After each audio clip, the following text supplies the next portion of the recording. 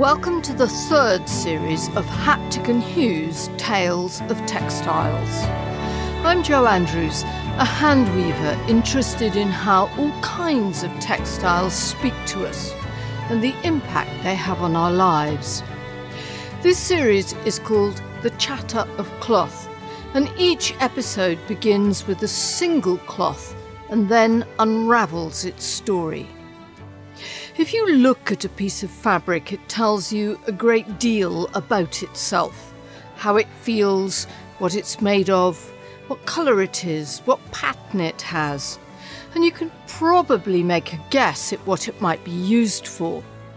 That's the surface story, and I hope these tales of textiles tell that.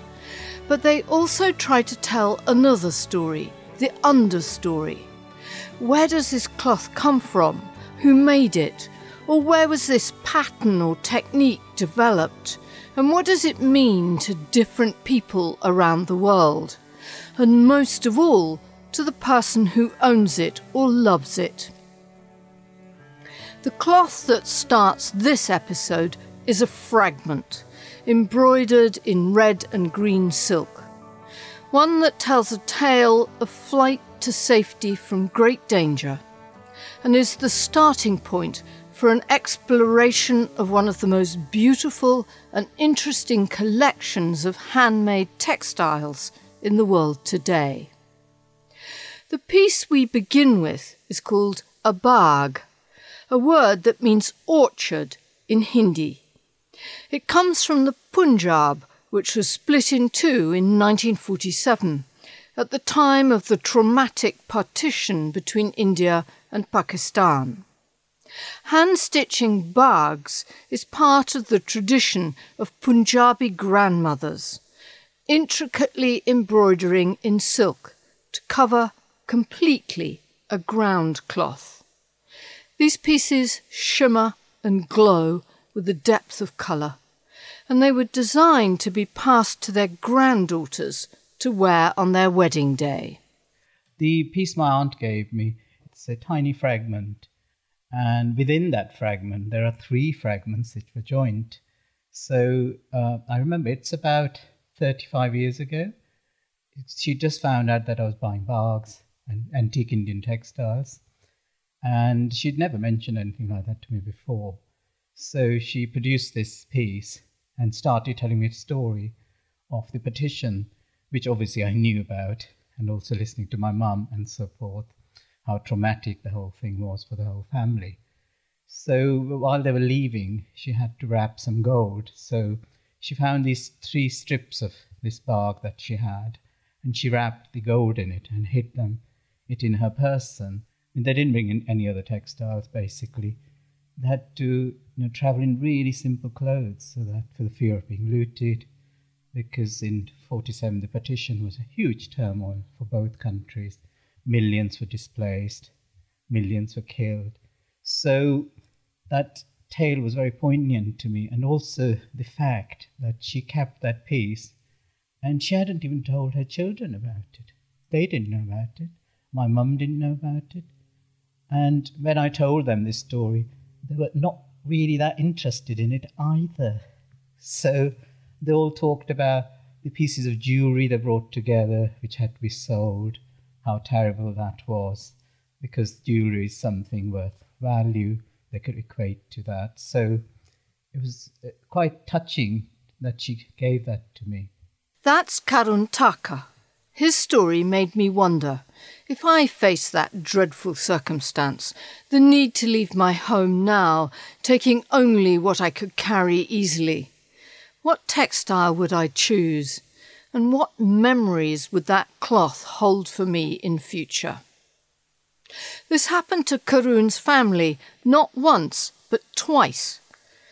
After partition, his parents left India and settled in Kenya, rebuilding the family's fortune with property. And then once again they had to flee in the 1970s, when the East African nations expelled their Asian communities. This double experience of loss was traumatic. Yeah, I mean, if you look around us, what migration does to people, the daily stories we're reading now, people are arriving with almost nothing, with a small bundle of belongings. So you lose a lot. And in particular, with the partition with Pakistan, my parents' family, mum's family, they had everything in property. So that's something you couldn't lift and move. And then again, moving to UK, there's the whole of your childhood you leave behind. This time the family came to Britain, but that was far from easy either. We came in sort of mid-70s because it was quite a horrific time for us. Racism was rife. School life was quite terrible for me and my young brother. Basically, the only memories you have are how you're going to survive being abused that day or running away at the end of the school so you're not picked up and beaten. And then, taking it further, starting my first job, I was attacked by some skinheads wearing Union Jack t-shirt, and one had a swastika. So those things can have quite horrific memories.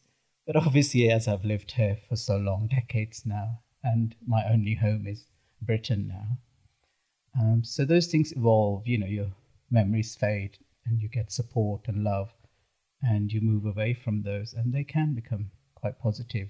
By calling this positive, what Karun means is not that the attack was positive, it was brutal and left him significantly injured.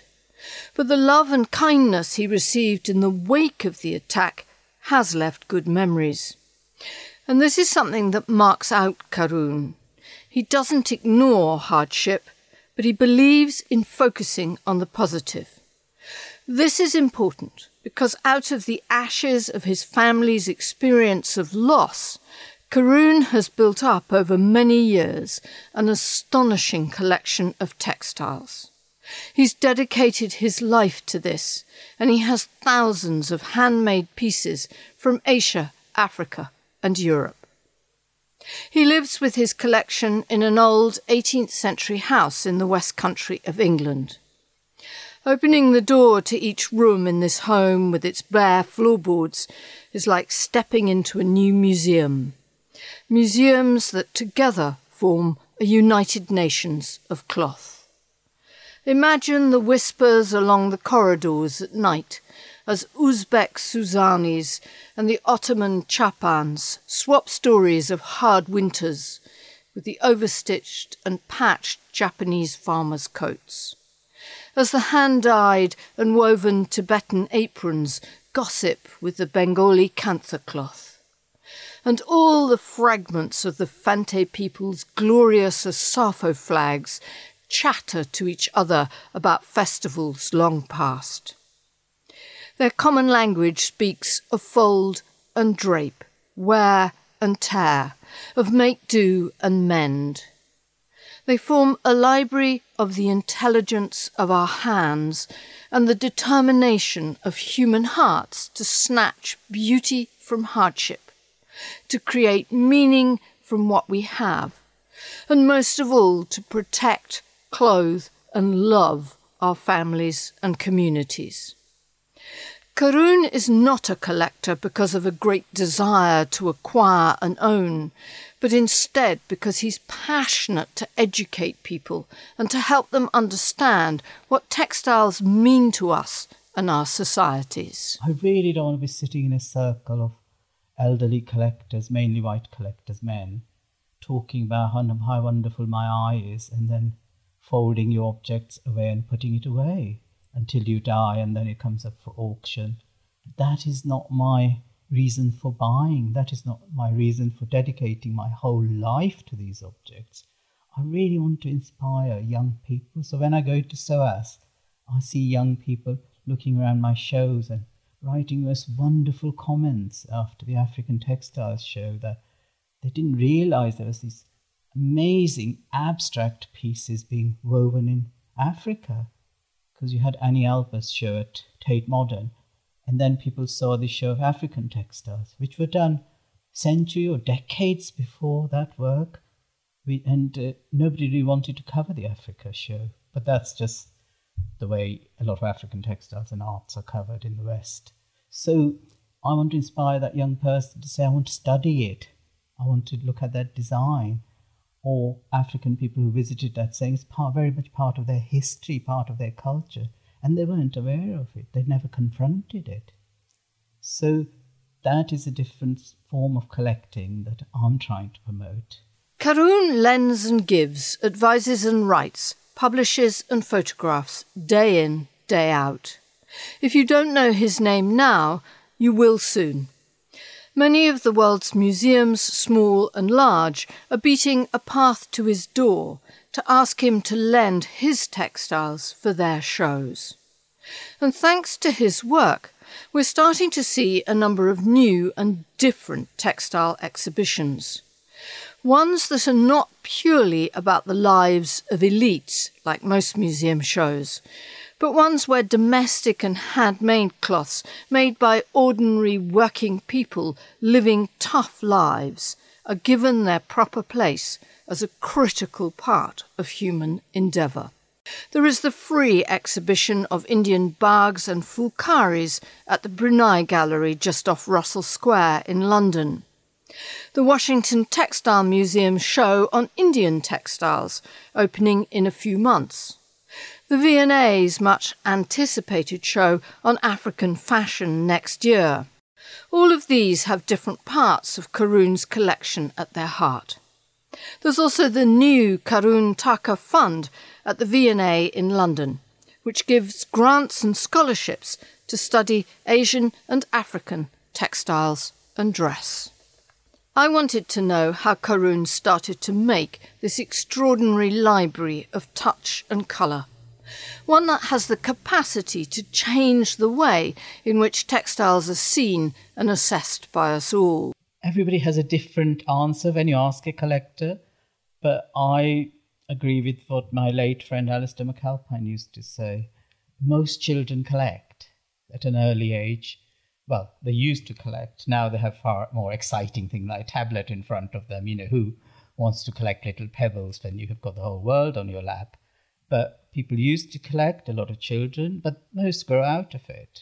It's something I didn't grow out of it. I mean, I remember in Delhi saving my pocket money when I was 9 or 10, going to Red Fort markets to buy little bronzes, and some Ganeshis I bought, they were only like a few pounds, and some of the dealers were very kind. They would laugh at me that our child wants to buy these old bronzes. I still have some of the bronzes in the cabinet behind here. I've just felt the need to buy stuff, and it has never left me. It took a little longer for him to discover that textiles were the things he really loved. I finished university in early 80s, and I met my partner, and Roy was collecting some Oriental rugs at the time, and also he had a couple of abstract Ewe textiles. I was fascinated by them, and he was a pure mathematician, and he was really into music, so he was really into abstract design, and so that was my first introduction to seeing textiles, which I thought were wonderful. And at the same time I started to earn, so I was traveling to Delhi to see my sister who still lives there, and I started looking for embroideries. And in those days around the Imperial Hotel there used to be all these women sitting in rows selling embroideries, and I had very little budget, and I used to see dozens of Banzara embroideries that I was really attracted to, basically because they were just, I thought, abstract masterpieces in small sizes, beautifully embroidered. So I set myself a target of finding few each trip, but I only had a maximum budget of £5 per piece. So I had to limit myself to what I could buy, and also it meant I had to be really selective, started looking at things and seeing what I wanted to focus on. So I think that started to train my eye in a way. And then I also felt it wasn't just enough just to see what was on the market. And living in London, I had the Victoria and Albert Museum not far away. So it was very important for me to visit those institutes and see what was being held there, what the aesthetics were of objects, earlier objects, which didn't actually relate to my Banzara. I was looking at all sorts of European sculpture, medieval art. But to me, that was training my eye. It was similar language, so which I was able to transfer to textiles.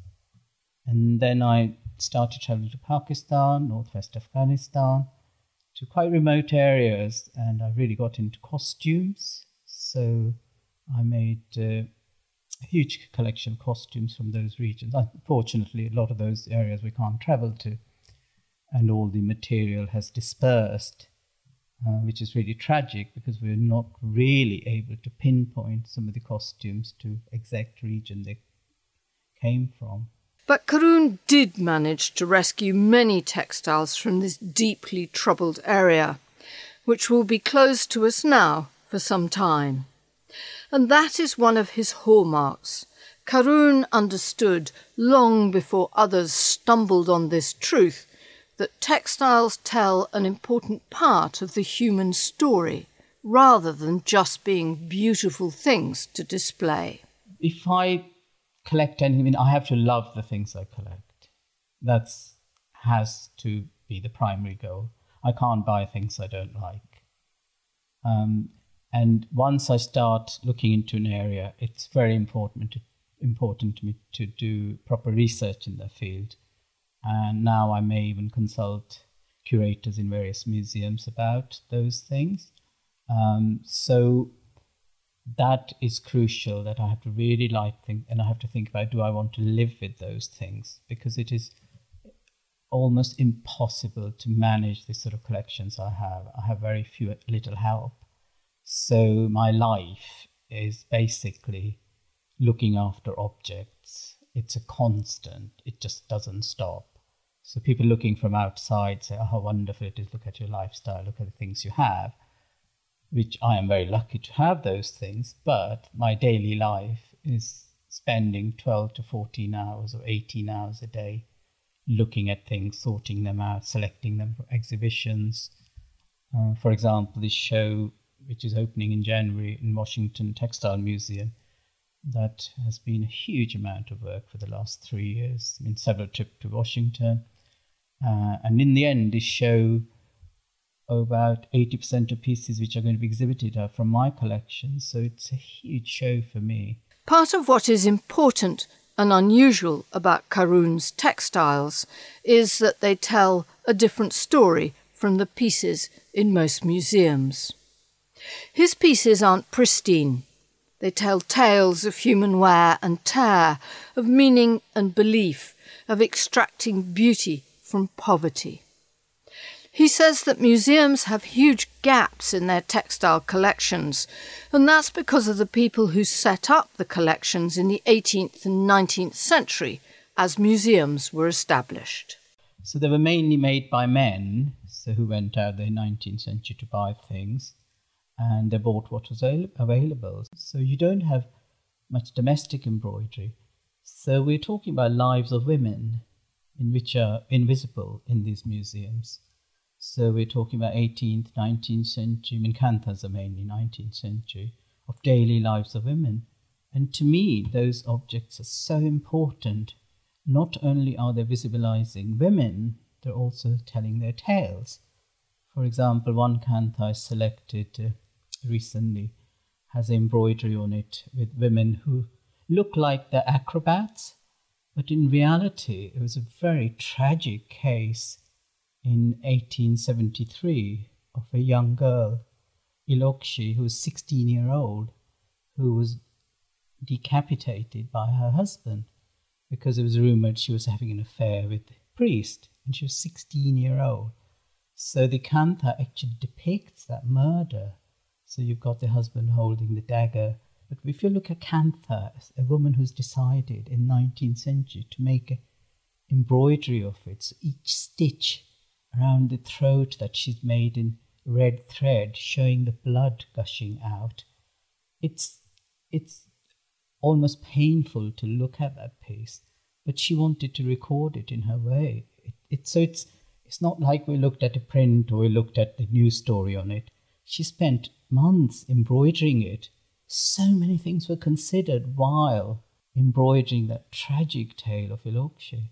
And obviously the husband just got 3 years in prison, and the priest was released because under British rule, and that happened. So it's very important to see what the gaps are in the museum, and most museums still have those gaps.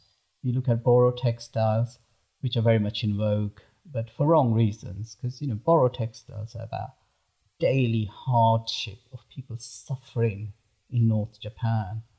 And whatever people like to say, it wasn't about aesthetics. They didn't sit there saying, oh, that blue looks nice, I'll patch it there. It was what was available. They had hemp in it, whatever they could get. If you imagine the bitterly cold weather in the region, they just layered it. And some of the pieces had backings which have been taken off. So the pieces which are really loved with lots of patches, people wouldn't even have seen those when they were using it. So that's another area where there are huge gaps in museums, that they don't have any material of ordinary working class, poor people. So it's really important to me to highlight that, to show again what it was like for people who didn't have money, who don't write history, to make the needlework.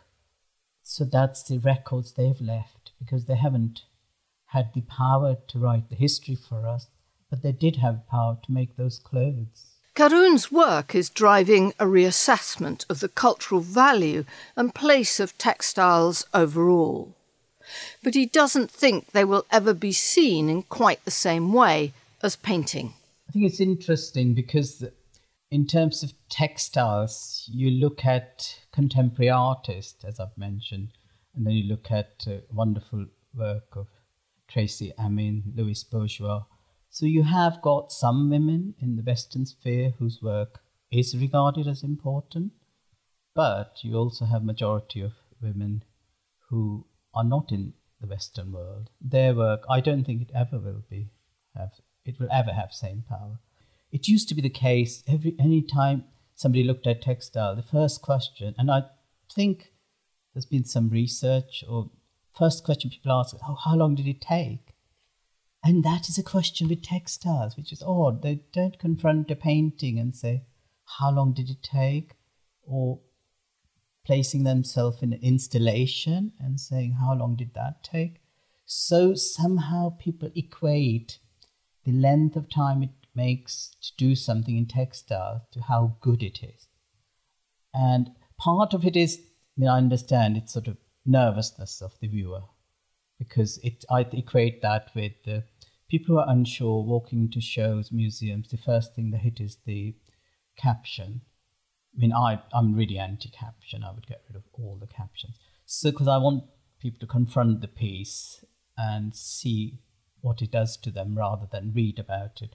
Because nowadays it's very easy to get that information digitally, because it never used to be so. So I think it's really important that we present those pieces partly as art as well. Karun stitches, crochets and knits, and he knows very well the desire of the maker to understand not just what they are seeing, but also to confront how things are made and what they mean. I want to see how it's made, I want to see the unfinished pieces, I want to see the drawing. So those objects, if they're presented in a not just Western context, any context as an object of beauty, then we'll appreciate that, okay, it may not have that use anymore, but it's still part of that culture's history. Cultures evolve, which is a good thing. Otherwise where would we be in terms of women's rights and LGBTQI rights? So cultures evolve, and we have to preserve those things. So we are showing it in a different context, but it is part of your history and part of global dialogue, which then informs where people are coming from, what sort of arts they lived with. And, I feel so passionately about that. He also understands that the making and embellishing of textiles have been a creative refuge and a means of expression for many women who have led shuttered and constrained lives. A lot of women talk about the sort of escapist, meditative qualities of needle in a cloth, making that stitch. And I mean, as I grew up stitching and crocheting and knitting from the age of 10, my mum taught me all those things. I still do a lot of stitching. It's sort of quite grounding to me, and you're really focusing on that small area of stitching. It is in a way meditative, but I think we have to be careful when we say those things, because a lot of 19th century writing and early writing talk about these happy natives who are singing, dancing, and then, in their spare time, they're doing this wonderful embroidery. You have to look at where women were in 19th century, especially in rural settings in Africa and Asia. So they had very little time to embroider, and also the light factor, but they were still able to do that work. Karun maintains and houses his entire collection himself. He doesn't have reams of curators and regiments of restorers. This is just Karun, working largely on his own. He's just spent 3 years of his life fitting together an extraordinary textile jigsaw puzzle. Day in, day out, sorting small pieces of the Ashburnham textile. This is a glorious embroidered piece, produced with a straight needle at the height of the early trade in textiles from the Indian province of Gujarat. It was made in the late 1600s and shows European, Chinese and Ottoman influences. It was installed in Ashburnham House in southern England as wall hangings, curtains and chair coverings. In 1953, everything was sold at auction. The Victoria and Albert Museum got a large chunk of this miraculous fabric. Another piece went to the Metropolitan Museum in New York, and the rest was a rag bag of fragments. A few years ago, Karun managed to buy these pieces. He was determined to reassemble them so that he could create an entire pattern repeat.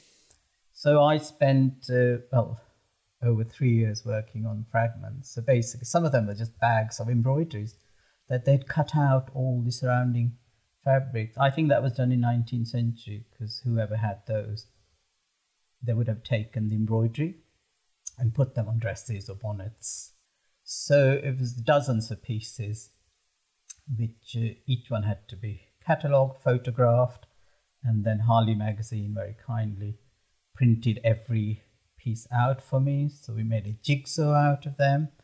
So I had to spend months going through the jigsaws, because obviously there was a repeat pattern in it.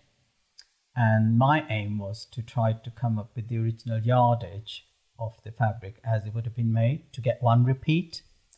So I was quite lucky that one piece, which is about 2.6 meter long now, shows the exact repeat as the panel would have been done. So the large repeat panel is going to be exhibited at Washington Textile Museum.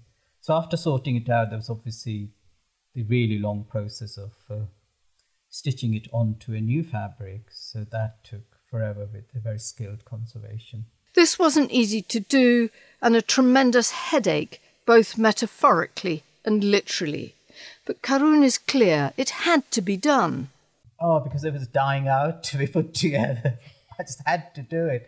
I mean, when you confront that embroidery, it's just, people absolutely fall in love with it. It's the most beautiful embroidery to look at and behold. It was a joy to work on it. I mean, although it didn't feel like that. Some nights when at 2 o'clock you're struggling with it. Karun also has some sound advice from anyone who is thinking of collecting textiles themselves. And it doesn't have anything to do with the size of your bank balance. Rich or poor, you too can collect textiles if that's what moves you. But I think the first thing would be you have to train your eye and see what you like. So don't just go to 1 or 2 dealers and say, yes, I'm going to buy that because they've written the term rare in front of something. So you have to do your research. It has to be something you really want to live with. If you think you're going to collect textiles because they might go up a lot, then I suggest you don't buy them. Because when I started, people used to laugh that I'm buying all these dresses and textiles because no one was seriously buying them in the quantity that I was buying them in the 80s. And I was buying them because I loved them. I didn't think they would go up, or museums would want them, or there would be shows of them. So you have to be really careful that you want to buy them because you love them.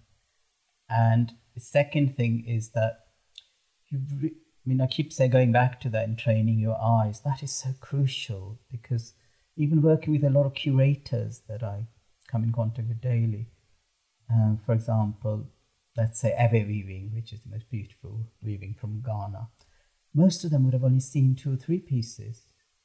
And then I don't think they can make informed decisions when they're exhibiting one in a show. I mean, I travel and I go to see it. I've seen tens of thousands of them. So you really need to see a lot of pieces to see what is it that you love about that textile, then focus on those. And the other thing is, as we know, a lot of early textiles are, because a lot of them are in vogue, they go in and out of fashion, so the prices go up and down. But they tend to be quite expensive, early textile. But I don't think there's ever a time when you can't find something new to collect, particularly with textiles. So a number of years ago, I started buying English smocks, working men's clothes, because they were not very expensive at all. And somebody pointed something out to me recently on eBay. There was a lot of things for sale. And they were like samplers, done pockets and little dresses, buttonholes, sleeves done by young women in Victorian times. So they're early pieces, because then 60% of the time young girls spend doing needlework in schools. So there's a lot of that material. So for about £20, people can buy this beautiful part of history, and they're so wonderfully done. And the whole story of young girls learning to sew in schools. So there's always something to buy, as far as I'm concerned. Karun passionately believes in trying to attach the right information to the right textiles, and he has a healthy disregard for some of the so-called facts attached to some items. So there is a lot of misinformation about textiles, and I think people feel just because you repeat it doesn't make it fact. So you've got a number of shows happening, even in museums. So you've got people with this agenda, particularly some dealers, who are selling a material to a museum. They're saying a story which is made up. They're giving dates which are made up. And then these museums are putting on shows because somebody's donated these things to them. Or you've got some makers as well who have their own agenda because they want to sell their work. So they're making up histories, making up stories. So it's really important for me that we challenge that, so we don't just replace one set of misinformation with another set. So if we are decolonizing information, really inspecting things, we also need to have a critical eye about what we are saying, where the information's coming from. So we should be able to challenge makers and dealers. Karun knows his stewardship of these pieces will come to an end when he has run his life's course. His aim is to give them all away, and in this his generosity is matched only by the immense sense of responsibility he feels for his collection. Yes, I do totally. I feel totally responsible for them because, some of the pieces I've got, they were made in 6th or 8th century. Some Indian textiles were exported to Indonesia in 1300s. You've got an 8-meter yardage of a textile which was made in 1300s, and none of them survive in India. So you getting it from Indonesia, it's arrived in London, I bought it. So my lifespan is a very tiny blip in the history of those. It just comes and goes. But what I want to leave is I don't like the term legacies, but I want people to see that I looked after them, and not only just looked after them, because there are a lot of very wealthy people who buy priceless things. They can afford anything. I can't. What I want to do, that's why I spent all my time researching, publishing, doing books, writing essays, doing exhibitions, spending hours, in between getting migraines, which are constant. So that people know about it and learn about it, that's what I want to ensure, not that I collected it.